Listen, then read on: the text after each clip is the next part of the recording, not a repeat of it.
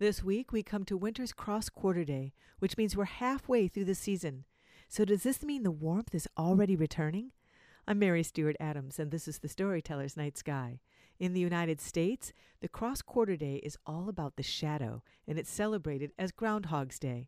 In the Christian tradition, going back at least as far as the 4th century, this season marked the celebration of the presentation of the Christ child at the temple, in accordance with Jewish law that the mother must go to temple for purification 40 days after giving birth.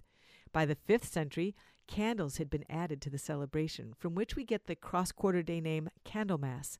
Now, in Celtic tradition, this is the season of Bridget, who sings of the mystery of the earth to the Tuatha De Danann, the ancient race of gods that descended to Ireland in a mist, having been inspired by Bridget's song to stay with the earth until there is nothing unbeautiful in all the world.